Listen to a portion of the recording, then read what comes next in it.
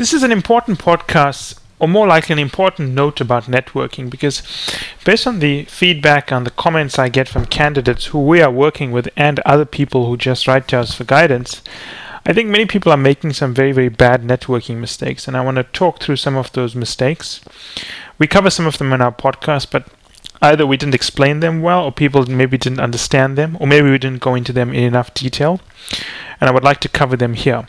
So let me just talk you through some of the principles behind networking and some of the mistakes I see people making. I think the first principle of networking is that you want to create a good impression with the person with whom you network. That is ultimately what you want to do, right? And you can think of networking a little bit like arranging your first date, The way you ask someone out to go on that first date plays a big role in terms of whether or not they choose to go out with you on a date, and ultimately how the date works out. I mean, all the events that preceded the date are not automatically nullified or erased as a result of what happens at the date. So the point I'm trying to make is that all the events leading up to the networking and the emails, the phone conversations, and so on plays a very big role. And what happens when you actually meet this person and speak to them also plays a role. So let me give an example of some of the things I see happening, which I think are actually counterproductive to what candidates are doing. I think the first thing to understand is networking is not contacting someone. If you contact someone and you speak to them, you haven't actually networked. You've simply met someone. Networking is a result of contacting someone and building a more positive relationship with them than what you initially had. If you contact someone and it doesn't go well and they end up disliking you or feeling that you're not a strong candidate, you've actually hurt your chances. You've done the opposite of networking. So I think just be wary of that. I do find a lot of candidates, when I speak to them, they tell me they've networked. And when I probe deep and find out, okay, you've networked. Explain to me how you've networked. What kind of relationship? Well, they haven't really networked. They've simply contacted a few people. So I think that's important to understand. The other thing you need to do is do not spam an office. Do not write to all 30 people in an office on LinkedIn and ask for an invite or a chance to speak to someone. People talk. I know people talk because I used to do it when I was a consultant. And when I speak to our current candidates now, I know that some candidates tell me when they contacted an associate, the business analyst told the associate that they were also contacted. So people talk. If you contact everyone in an office and it comes across that you are desperate or going on a shotgun approach, it's not going to help you, okay? So what you should do is, rather than contacting everyone in an office, pick a few, 3, 4, maybe 5, or even 6, but have a very good reason for contacting them. Do not go after everyone, because then to each person it looks as if you are just willing to speak to anyone in the office. It must look special. It must look like you asked only one girl out for the prom or one guy out for the prom. These are modern times. So the point is, don't write to everyone. It just damages your chances in an incredible way. The second one is, don't be desperate. And I tell this to a lot of people, and I implore people not to be desperate. Desperation is a very, very unattractive trait, especially for a management consultant or aspiring management consultant, because management consulting firms want to hire people who look accomplished, who look as if they have a lot of options in life, and who look as if they are successful. Desperate people exhibit none or mirror none of those characteristics. So in terms of networking, don't appear desperate. The other things to remember when you're networking is networking plays a very small role in granting consulting interviews. This is not banking, whereby you happen to reach out to a partner at Goldman Sachs who knows you and you'll get an interview. That's not the way it works in consulting. In consulting, the criteria are set up front. I know of very, very, very few people who managed to network themselves into an interview when they didn't have sort of the raw metrics to get an interview. They had if you have good grades, good leadership, good extracurricular, worked at good firms, went to a good school, had, relatively, I think, accomplished experiences in your working background, you'll get an interview. There are very, very few people who don't meet those criteria who get an interview. So the point I'm trying to make is don't expect miracles from your networking. I mean, I've seen people who are willing to fly from a city to another city just to network with someone, but they're not willing to invest time into developing their leadership skills. And if your resume has a material weakness, networking is going to help up to a certain point, but it's not going to help beyond that. And people always tell me, well, I have leadership experience and so on, so I'm fine. But each resume is a package, and each package looks different. So don't compare an individual point in your resume, compare the whole package. There are some people who will be weak at leadership, but because they'll be so strong in other areas, it'll compensate. But there's no hard and fast rule for this. Each application is different, each resume is different. When you send an email to that person for the first time when you write to them, please, I implore you to read that email very carefully. Those people who work with us know that we ask you to share the emails you're going to send with people so we can edit it, and we're very happy to do that. But we've seen with some candidates where we've been editing their resumes, their emails for over 4 months, they still haven't figured out how to write an email. It's not difficult. Your first email should be simple, to the point, polite, and not sound desperate. Something simple like, "Hi, I'm going to be applying to Bain, San Francisco in a few months. If you're so inclined, I would like to get an opportunity to speak to you about your experiences, and assuming you have similar backgrounds, how does someone with your background, a law background, made the transition?" Something like that. I've seen people write emails to people they don't know saying they're just so much in love with BCG. It's the only firm they want to work at. Therefore, they're willing to do everything to get in. Trust me, consulting firms don't care how much you want to get in there. They want accomplished people, and accomplished people don't write that way. Right?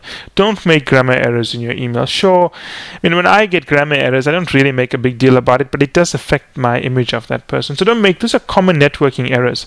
But now I want to talk about some not so common networking errors, right, that people make. The one not common but very catastrophic error people make is that they go into a conversation expecting to get something from the meeting. I wouldn't go in for a networking conversation expecting to get anything. Let me tell you something. Do you know, when I was a consultant, I get a mail roughly every day from someone wanting to speak to me. At a certain point, I get tired of it when someone wants something from me. I don't want to speak to them. The worst one is when people speak to me and then they follow up asking me to do things. I don't like it. If I like the person, I will offer to do something with them. I'll offer to review the resume, I'll offer to submit it. If the person is not offering to submit your resume and is not offering to review your resume, then don't think there's something wrong with the consultant. There may be very well something wrong with your application, and you should go back and relook at it. The point is this: if you get your shot to speak to a partner or a senior consultant or whatever the title is in a consulting firm, and it has not gone well, it is usually not the consultant's fault. You probably did something wrong yourself. In life, you get very few opportunities. Take the opportunity and make it work. But don't go into a call expecting them to give you things, because that's just a horrible way to run a call. In fact, if you go into a call not expecting something, the consultant will be so thrown off they will actually offer to help you. Go in with what I call a sincere intentions. Don't go in expecting something and being unhappy when you don't get anything at the end of the day. Another common error I find people making is, please, when you review your resume and your package and you have and you want to put together an agenda for the discussion, right? Ask yourself this. Write down all the questions you want to ask the interviewer and ask yourself this: do you sound like a high school student? Because I've heard someone ask an interviewer, what is your favorite client and your favorite city? Now, that is what I expect a 16-year-old to ask in an interview. What is your favorite anything? If you've gone to a business school or an undergraduate program from a reputable school, you should have a bit more insightful way of phrasing a question, such as, which client do you feel you've learned the most from given your background? Or that's a better way of saying what's your favorite client, or which client do you feel that you have grown the most in, and why do you think that is the case? Make your question sound as if it belongs in Fortune magazine as opposed to Teen Choice Awards magazine or whatever it's called. Everything you do, you're being measured on. And I do find candidates coming across so naive and so young, it shocks me.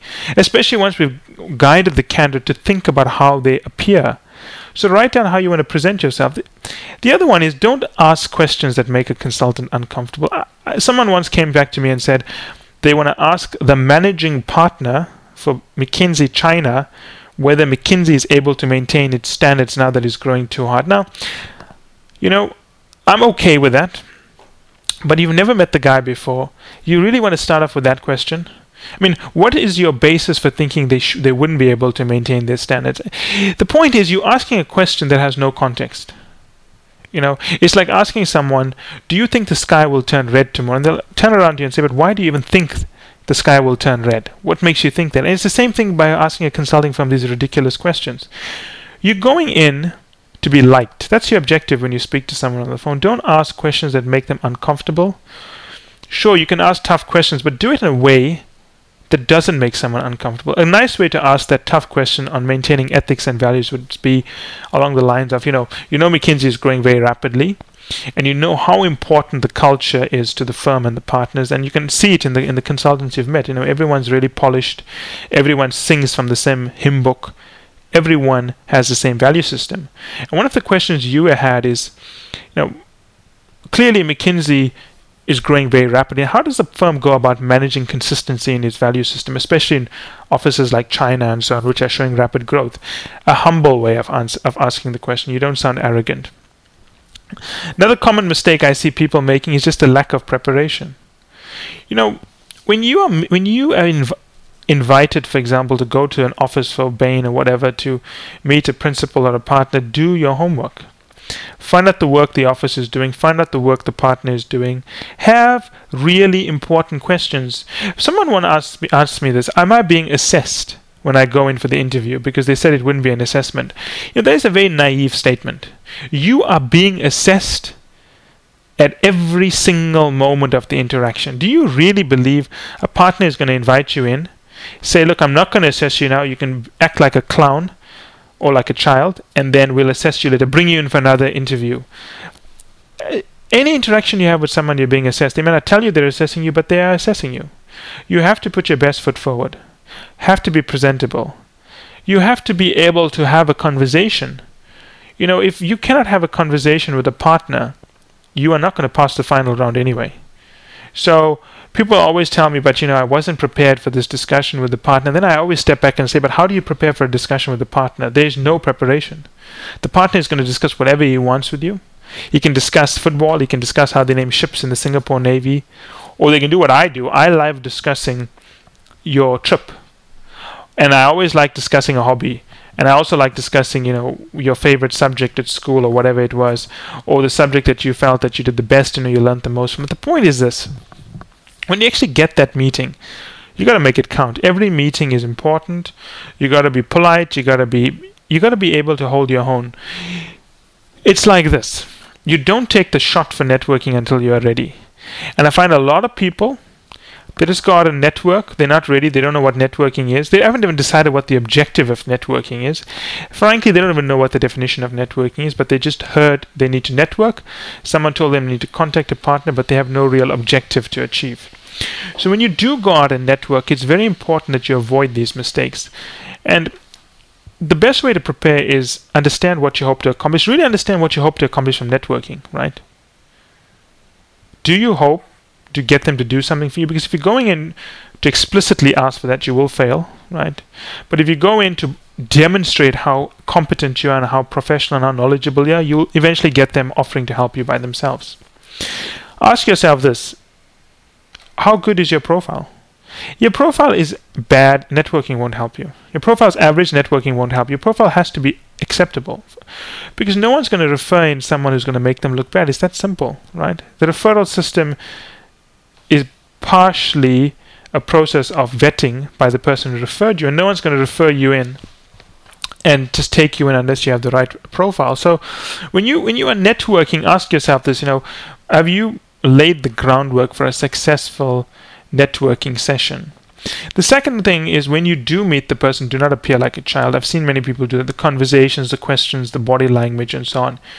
You need to come across as professional, calm, not excited.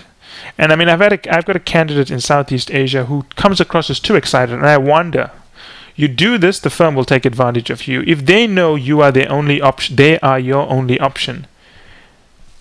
That's it, game over. They will take advantage of it. They will not treat you the same way as someone who is polished and has options in life. And she disobeyed it, paid for her own ticket, and the firm is drawing her out a little bit. And I can see why they would do it because of the way she played her profile. She should not have done that. She should have been honest and said, look, I really want to work at this firm. But she confused excitement for interest. And to be honest, she came across too young. Consulting firms don't want someone who's naive and immature. You have to be able to hold your own in a conversation. And some other common mistakes for networking is, sometimes you network to someone but you're not ready to speak to them. When you network to people, be ready to speak to them. They may call you the same evening. I used to do that. I won't tell someone I'm going to call them. I'll just call them because I do want to see how this person reacts without preparation. I'll look at the number at the bottom and I'll call them immediately and say, do you have 5 minutes to speak? I can speak now. Now, you can say that's unfair, but to be honest, that's not unfair. When you reach out to me, you should be ready to have a discussion with me. And I even do it now. If someone wants to talk to me who's not a client, I'll sometimes call them back just to see how they respond without preparation. It's part of the vetting process. The point is, be prepared before you go in. Understand that everything you do contributes to your image. Understand what networking can accomplish. Understand whether your profile is helping or hindering your networking abilities. That's very important. I think too many people have made networking a cliche. They've been watching too many episodes of Sex and the City, and I think networking is all about cocktail events and where you get to meet people and talk about ridiculous stuff. There is a strategy to networking. You got to play it right. You got to understand how networking will work for you specifically and what you need to do. You do not spam an entire office. You do not go in unprepared. You do not go in sounding like a child. You must understand that you are a brand and you need to manage that brand at the end of the day. And really, at the end of the day, if you don't sound like a professional, you don't sound like a consummate business leader, why would someone want to hire you? I mean, this is not a finishing school for people who, can't have basic conversations. You've got to be able to handle those things. Hopefully you have some guidance, you have a friend that's willing to help you, but you need to ask these tough questions of yourself. I always tell people, a good skill is just to be able to go up to be able to go up to someone and talk to them. You need to have that skill. It's an important skill in management consulting. Now, if you don't have these skills, it's not the end of the world. I mean, I always tell people that, I used to stutter when I was young. When I was in high school, maybe not high school, maybe junior high, as they call it. I used to stutter, and as I came to high school, I also struggled a little bit with it. But the only way I got out of it and became what I think is a very good speaker is by putting myself into very difficult situations. So even when I was in college and when I went to graduate school, I made sure that I put myself into situations where I had to speak eloquently under difficult situations, defending a controversial viewpoint without preparation. Now you can ask yourself, I'm not ready for it, but let me tell you something, you are never ready for it. You need to do it to be ready for it. You don't prepare to do these things well, you just have to get in and do it. So if you feel you're not ready for networking, then network with what I call low value targets. Network with a firm that you're not interested in. If you're not interested in Deloitte, network with Deloitte. Practice with Deloitte. Contact Deloitte people, practice with them. You cannot do this in your dorm room and expect to be brilliant when you go out there. The ability to hold an eloquent conversation comes with practice. I developed a lot of gray hair, let me tell you that, and a lot of sleepless nights thinking through arguments. When I was very young, I used to plan every single speech and every single discussion I used to have. Every single discussion, I used to plan it. But I realized that was just hurting my career because there's no way I could plan every single permutation and combination of options that could, transpire in a conversation. It was just a path to nowhere. So eventually I had to become comfortable just holding a conversation. And I developed several tricks and techniques, which I'll talk about in several follow-up podcasts. But the point is you have to be able to do it yourself. Networking, the outcome of networking is building a good relationship and getting yourself referred in. To accomplish that, you need to be able to hold a conversation, a dialogue, not a monologue. When you practice, you can only hold a monologue because only you know where it's going. When you need to have a conversation with someone, which is the respectful thing to do, you need to be able to plan to have a dialogue so that the other person has control of at least 50% of the conversation. And you need to be comfortable doing this. So if you're not comfortable, you need to go out and practice today, right? It's not difficult to do, but you need to practice it. Any questions, as always, simply write in and I'll respond to it.